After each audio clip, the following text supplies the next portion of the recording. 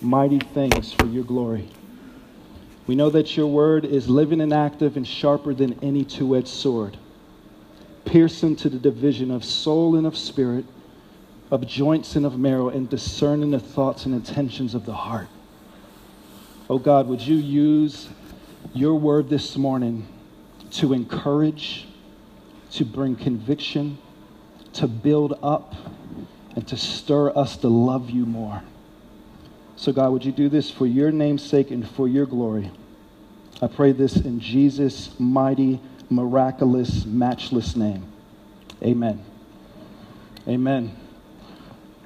Well, ARC, it is a blessing to be able to dive back into the book of 2 Timothy.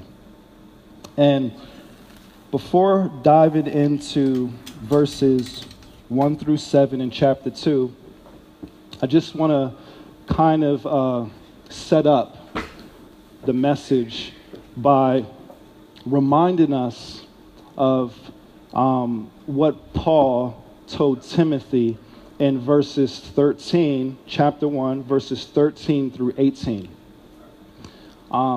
In those verses 13 through 18, Paul told Timothy to hold fast and to be faithful to the gospel. And if you remember, he gave two examples after that to Timothy. He gave an example of what unfaithfulness looked like, and then he gave Timothy an example of what faithfulness looked like. With the example of unfaithfulness, he pointed out that all in Asia had walked away from him. All in Asia had turned on him. And then he said, amongst them were Phygellus and Hermogenes. He calls out these leaders.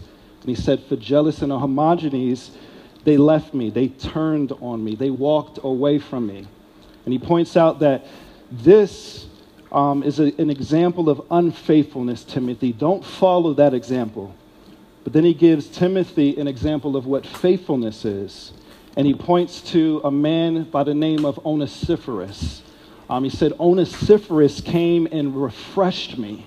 When I was in jail, when I was in prison, Onesiphorus risked his life and he came and he refreshed me. He was not ashamed of my chains. So Onesiphorus was someone who was willing to risk his life in order to comfort Paul, to minister to Paul, to refresh him. And he says to Timothy, this is an example that you ought to follow. This is a faithful man that you ought to imitate. So now when we come to chapter 2, verse 1, he says, you then, it could also be translated, therefore, you then, my child, be strengthened by the grace that is in Christ Jesus. He says, Timothy, follow the example of Onesiphorus, and you then, you be strengthened by the grace that is in Christ Jesus. Before we go any further, I want to ask you a question. Do you know the grace that is found in Christ Jesus? Do you know the grace that makes Christians sing?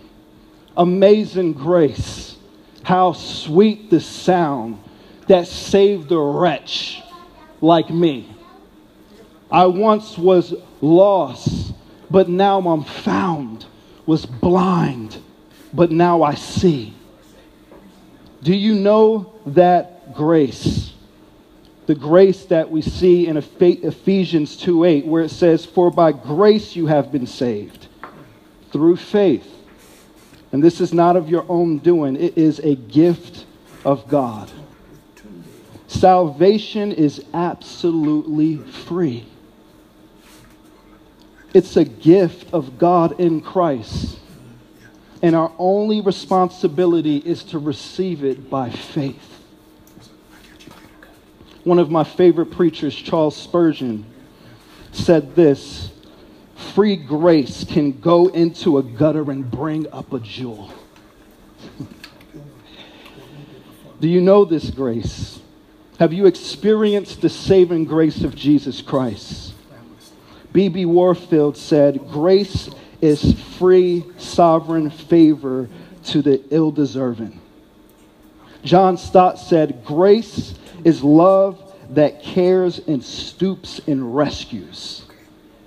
Jerry Bridges said, "Grace is God reaching down to people who are in rebellion against him."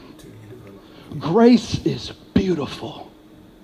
Grace is lovely. And if you are here this morning and you don't know the saving grace of God found in Jesus Christ, I want you to know this morning that this grace is free. It's the free gift of God, but you must recognize your need for it. You must recognize your need for a Savior. You must see that you are a sinner. You must see that you need a righteousness that can come only from Jesus Christ. You must see that you have rebelled against God. You must see that because you have rebelled against God, the wages of sin is death, and we deserve to die. But I want to let you know, because of the free grace given in Christ, your sins can be forgiven. Jesus, who is fully God and fully man, is called the mediator. He's the one who stands in the gap between sinful men and a holy and righteous God. Jesus Christ is able to reconcile or to bring sinful men to a holy and righteous God and to present them as blameless.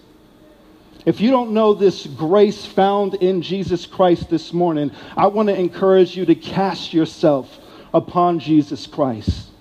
To flee your sin, to turn from your sin. The Bible calls it repentance. To repent of your sin and put your trust in Jesus Christ. The one who died for our sins, the one who was buried, but the one who also rose again. He was crushed under the wrath of God so that sinners like us would not be crushed under the wrath of God. The judgment of God was poured out upon Jesus Christ so it wouldn't be poured out upon you. But the only way that you can find refuge is to hide in Jesus. And this grace is free. You don't have to do anything. You know what you have to do? Believe. Believe. Believe that Jesus Christ is the Son of God. Believe that he is the way, the truth, and the life, and no man comes to God but through him.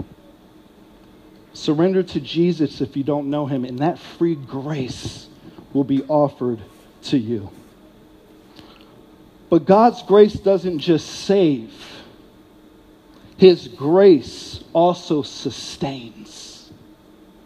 According to verse 1, grace is just not given to us to begin the Christian walk. Grace is also given to us to continue in the Christian walk. Paul tells Timothy to be strengthened by the grace that is in Christ Jesus. Paul was not telling Timothy to do something that he was unfamiliar with. If you just turn 2 chapters over, Paul talks about how the Lord strengthened him. If you want to look on with me, this is in chapter 4, verses 16 and 17. Paul says, "At my first defense, no one came to stand by me, but all deserted me. May it not be charged against them. But the Lord stood by me and strengthened me, so that through me the message might be fully proclaimed and all the Gentiles might hear it." Paul's talking about how the Lord came and strengthened him in these verses. How when no one stood by him at his first defense, God stood by him. And God strengthened him. And God gave him the strength that he needed to endure. So Paul's not telling Timothy to do something that he hasn't done. Paul has been a man who's been fully relying upon God's grace. And he wants Timothy to follow his example. We see in 2 Corinthians 12 where Paul talks about this thorn that was in his flesh. And if you remember, he prays that God would take away this thorn 3 times. He said, 3 times I pleaded with the Lord about this, that it should leave me. But he said to me, my grace is sufficient for you. My power is made perfect in weakness. Therefore, I will boast all the more gladly in my weaknesses, so that the power of Christ may rest upon me. Paul knew what it meant to be dependent upon God's grace, to be sustained by God's grace, and he knew that God's grace was sufficient. Paul knew what it meant to be strengthened by the grace that is in Christ Jesus, and he encouraged Timothy to lean in to this grace, to be dependent upon this grace. If Timothy was going to endure suffering as a good soldier, then he needed to be strengthened by the grace that is found in Christ Jesus. If Timothy was going to be faithful in passing on the gospel baton to faithful men who would then pass on the gospel baton to others, he needed to be strengthened by the grace that was in Christ Jesus. If Timothy was going to continue to preach the gospel in the midst of hardship and persecution and false teachers rising up, coming against him, he was going to need to be strengthened by the grace that is found in Christ Jesus. And not only Timothy needed to be strengthened by the grace that is found in Christ Jesus, but we need to be strengthened by the grace that is found in Christ Jesus as well. We need to be strengthened every single day by the grace that is found in Jesus Christ. We need to abide in Christ. We need to live in the gospel. We need to live in this grace and cast ourselves fully upon him for everything we do. Not just ministry, but how you love your wife. Husbands. Wives, how you submit to your husbands. Fathers and mothers, how you love your children. Singles, how you abide in contentment. We need to consistently be strengthened by the grace that is found in Christ Jesus, and strengthened by grace that helps us to be faithful to this mission of spreading the gospel of Jesus Christ. In verse 2, he says, "And what you have heard from me in the presence of many witnesses, entrust the faithful men who will be able to teach others." Timothy was supposed to look for two characteristics. One was men who are faithful. The other characteristic was people who would be able to teach others. He was supposed to find disciples who were faithful and disciples who would be able to teach others. Paul was telling Timothy to continue to pass on this gospel baton, to continue to entrust to faithful men the gospel of Jesus Christ. This message was entrusted to Paul. We see that in verse 12 of chapter 1. Verse 12 reads this: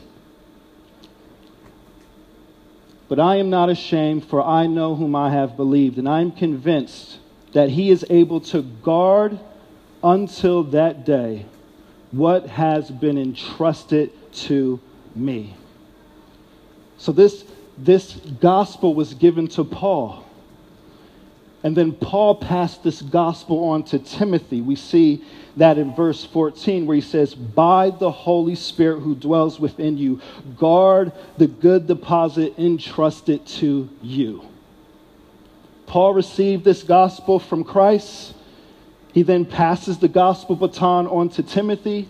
He then tells Timothy to guard the good deposit entrusted to him. And he tells him how to do it, by the power of God. Because he knows that he can't do it in his own strength and in his own might. But then he goes on in chapter 2, verse 2 to say, now this gospel that has been entrusted to you, you need to now entrust this to others. Entrust this to other faithful men. Now, if you think about this, this is absolutely amazing. That here it is, we read about the gospel being passed on to Timothy, and Timothy passing it on to others. And here it is, now we're in Southeast D.C., years later, and the gospel is still continuing to be proclaimed and passed on. It's now being passed on with Pastor Jeremy going to Northeast DC to plant a church. Lord willing, it will be passed on beyond that. The gospel baton is being passed on to those who are in the Middle East, who are here with us today, who are preaching and proclaiming Christ and Him crucified. And they're passing the gospel baton on to others. And by God's grace, the gospel baton will continue to be passed in every single place, every single tribe, every single people group, by the power of God. And we need to be strengthened by God's grace to do so. So he says, Timothy, which you have heard from me in the presence of many witnesses, this gospel I preach, many people heard it. You were there, they were present. Entrust this gospel to faithful men who will be able to teach others also. In verses 3 through 6, Paul then gives 3 metaphors. The first metaphor that he gives is in verses 3 through 4. It's the metaphor of a soldier. The second metaphor that he gives is the metaphor of an athlete. That's in verse 5. And the third metaphor that he gives is the metaphor of a farmer. That's in verse 6. In the first metaphor of the soldier, we see that Paul talks about how the Christian is supposed to be someone who is devoted and someone who denies himself. We see denial and devotion. He says in verse 3, share in suffering as a good soldier of Christ Jesus. As Christians, we are in a battle. Whether you want to be in a battle or not, as a Christian, you're in a battle. Right now, you're in a battle. You're in a battle with your flesh. You're in a battle with Satan. The Bible says that Satan walks around like a roaring lion, seeking who he can devour. He comes to kill, steal, and destroy. We are consistently in a battle. As we spread the gospel, we're in a battle. We have opposition coming against us. Timothy had opposition coming against him. And Paul told Timothy to share in suffering as a good soldier. And he said in verse 4, no soldier gets entangled in civilian pursuits since his aim is to please the one who has enlisted him. He's like, don't get entangled with civilian pursuits. Your aim should be to please God. Your aim should be to please Him. Don't get entangled with things that will take your focus off of Christ. Now I want to ask a question. This morning, what may be some of the things that are entangling you? What are some of the things that may be taking your focus off of Jesus, off of Christ, to where you can't have this singular type of devotion, this singular type of dedication towards the Lord? When it comes to the metaphor of a soldier, I kind of understand what the work of a soldier is like. I had an uncle who was in the Marines. I had another uncle who was in the Army, and another uncle who was in the Air Force. So I kind of heard certain things that they did and what it was like to be a soldier. But just to get a clearer understanding of what a soldier was, I asked a brother if he could tell me what his life of a soldier was like. And he sent me an email and just sent me some things that was very helpful, just understanding the life of a soldier. He said, for the soldier, the president is not just the president, but also the commander-in-chief. Meaning, we may not agree with the politics or decisions, but when the orders come down the chain from our commanding officers, we respond by saying, yes, sir. And then he went on to say that there's this saying in the military that says, if the military wanted you to have an opinion, they would give it to you. He goes on to share a personal story. He said, his kids, he had his two twins 2 days after 9/11. He said he informed his commanding officer, and he said his commanding officer, when he heard it, he said, "Congratulations, you're going to Afghanistan." He said he realized then that nothing comes before the mission. Family, friends, and even yourself. Technically, you are property of the United States military. Military orders is a command from your superiors that documents where you are going and how long you will be staying. You do not have the final say in these matters. He went on to say that there's benefits, though. There's benefits to help the soldiers focus on the task. He said the benefits are food, clothing, housing, education, pension, health, dental, to pay and take care of the soldiers so that they can train and be trained in order to focus on being on the mission. Well, brothers and sisters, our commander-in-chief is Jesus Christ. And what he tells us to do, we respond back by saying, "Yes, sir. Yes, sir." If he tells us to move our lives or our families into Southeast DC for the sake of the gospel, we respond back by saying, "Yes, sir." If he tells us as soldiers of Christ to move our lives and our families into Iraq for the sake of the gospel, we respond back by saying, "Yes, sir."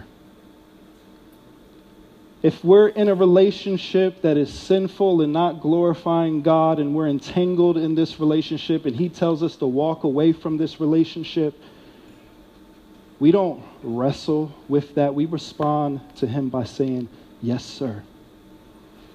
Whatever God asks of his soldiers in Christ, we respond by saying, "Yes, sir." And we don't respond in a way to where it's a burden to us. As Christians, we respond with great joy because the one that we're responding to is a Savior who loves us. The Bible says that we are compelled by love. It's the love of Christ that compels us. We want to do these things because we want to surrender our lives in any way possible in order to bring glory to him. And to be honest, a lot of times that is hard. And it's tough. And it shows why Paul said to Timothy that you must be strengthened by the grace that is in Christ Jesus. You can't do this in your own strength, Timothy. You need God's strength. And when God calls us to certain things, we can't do this in our own strength, ARC. We need God's strength. But God will give us the strength to accomplish what he's called us to do. In the second metaphor, he gives this picture of an athlete. In this metaphor, we see discipline. We see discipline.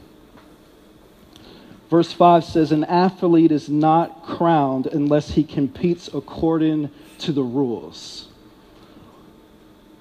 What he's saying here, it's kind of like if people are on a soccer field playing soccer, and instead of kicking the ball into the goal, the person who's about to kick the goal says to himself or herself and makes up their mind that instead of kicking this ball into the goal, I'm going to pick this ball up and I'm going to throw this ball into the goal because I think I'll have a better chance of scoring a goal.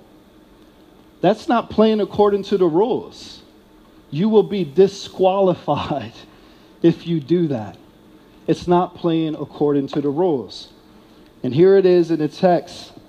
Paul is saying an athlete is not crowned unless he competes according to the rules.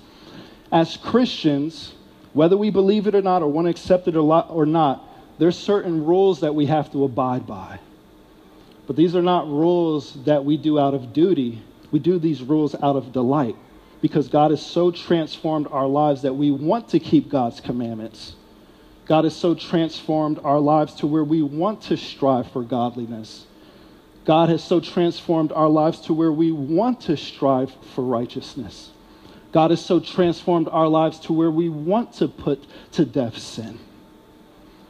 And the Bible makes it very clear that we are to discipline ourselves for the purpose of godliness. For bodily discipline is of some value, but godliness is not only profitable for this life, but also for the life to come.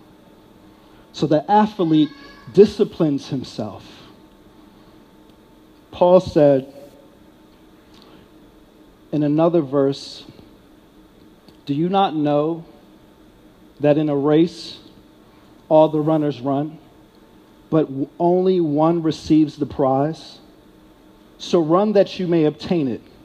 He goes on to say, "Every athlete exercises self-control in all things. They do it to receive a perishable wealth. But we an imperishable.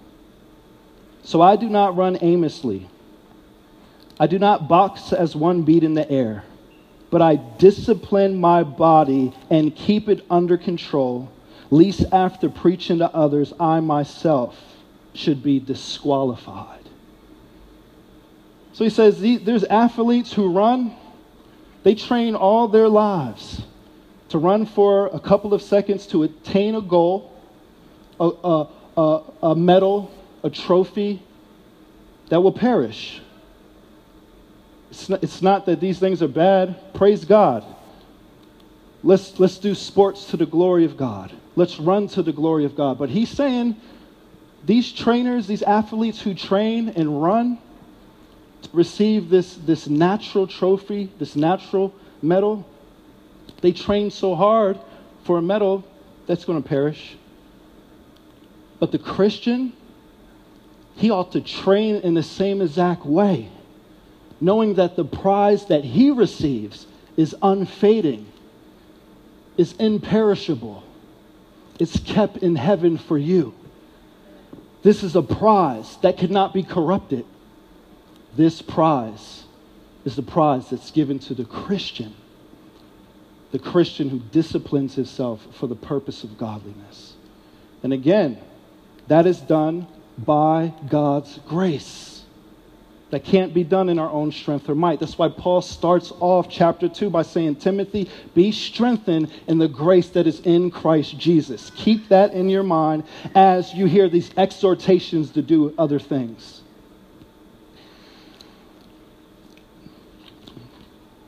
In the third metaphor, Paul gives a metaphor of a farmer. In this metaphor, we see that the Christian is to work hard and to be diligent. Verse 6 says, "It is the hard-working farmer who ought to have the first share of the crops." The farmer often works, sometimes independently. His life is made up of hard work, consistently tilling the ground, removing weeds, planting seeds, watering, and patiently waiting. This is the picture that he gives Timothy in this metaphor. He says, you are to plant and sow and plant and sow, and it's hard work. And you're supposed to keep on going and going and going and wait patiently for the harvest. In our culture, we're not accustomed to waiting patiently. We want things right away. So it's easy for us at times just to give in or give up. But he says, no, be like a farmer who toils, who gets up early, who toils day after day after day, waiting patiently for the harvest. And this is the thing, brothers and sisters. The farmer can't make seeds grow. He does his job, but he knows that it's God who must send the rain. It's God who must shine the sun. It's God who must cause the seed to grow.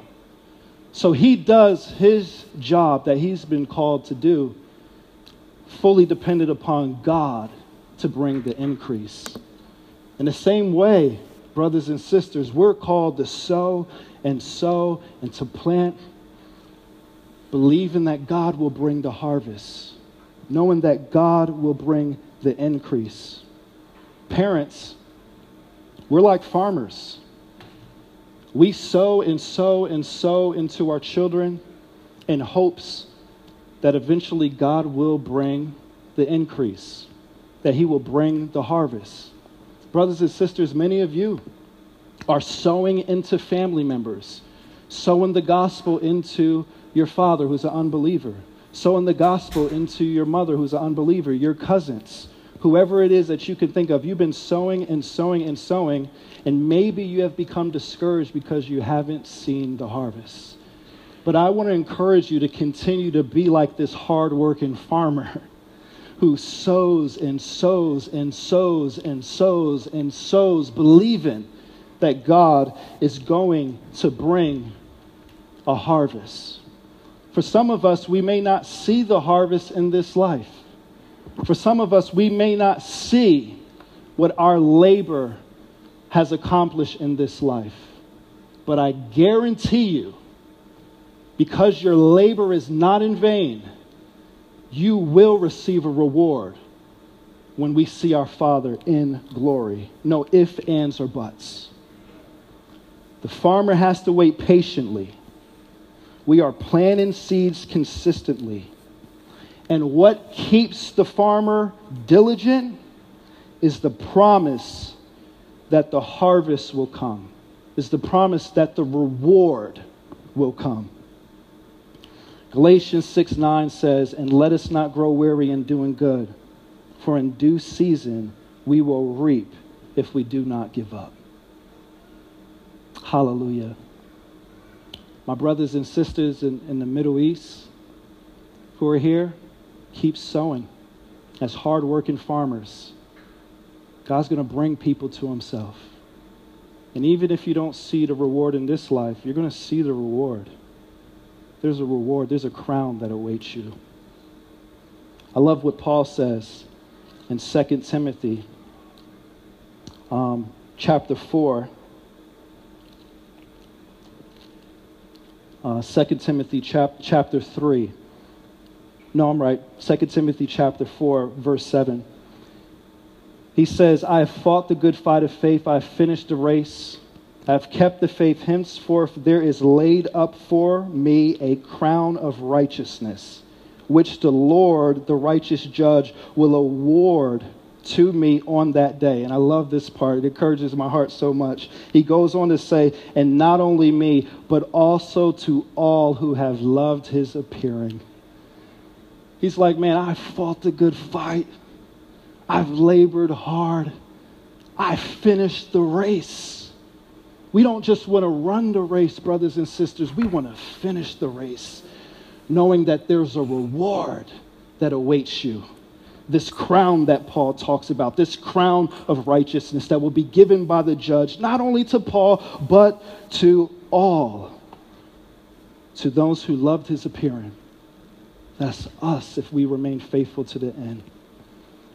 And because of the promise of being strengthened by God's grace, we will. We will. Lastly, in verse 7, Paul ends by saying, think about it. Very simple. He says, think about it. Think over what I say, for the Lord will give you understanding in everything. Notice this. That is a promise. He says he will give you understanding in everything. It doesn't say he might. He says if you think about these things, there's a promise that he will give you understanding in everything. He tells Timothy to think about these things that he just said. Now, we live in a social media saturated society. And because of that, sometimes it's hard just to sit and think about God's word. We're so distracted by so many different things.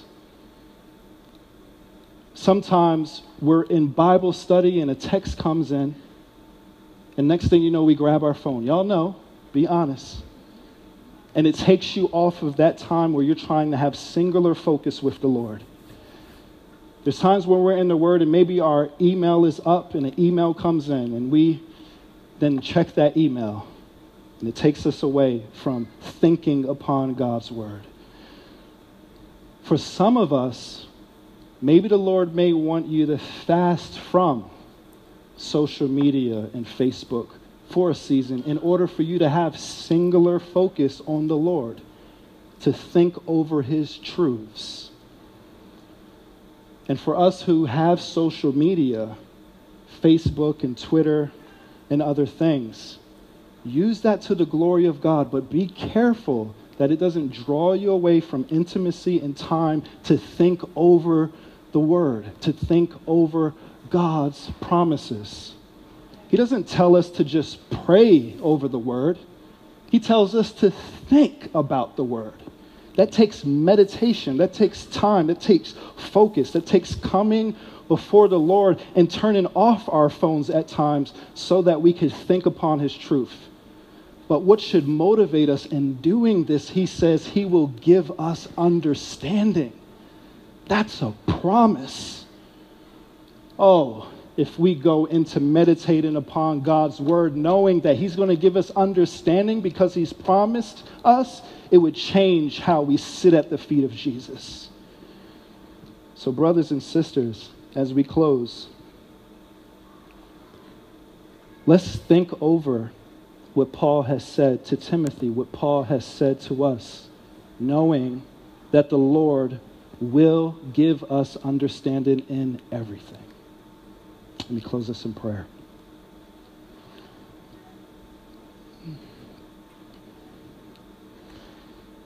Father, thank you for your grace, because apart from your grace, we wouldn't be able to do any of these things that Paul exhorted Timothy to do, because we can't do this in our own strength. We can't endure suffering as a good soldier in our own strength. We can't entrust to faithful men and women the things that we have heard in our own strength. We can't have the discipline of an athlete or work hard like a farmer in season and out of season. We can't be like the soldier, Lord, who shows this consistent devotion and even denial of self in our own strength and might. No, we need your grace. We need to be strengthened by your grace consistently. Oh God, would you strengthen us at Anacostia River Church to follow the pattern of sound teaching, to guard the good deposit entrusted to us, to endure suffering as good soldiers, to pass on the gospel baton from one person to another person. Oh God, would you help us by your grace to think upon the things that you have said to us, knowing that you have given us a promise that you will give us understanding. Oh Father, would you please help us, because we deeply desire to not only know more of you, but to make you known.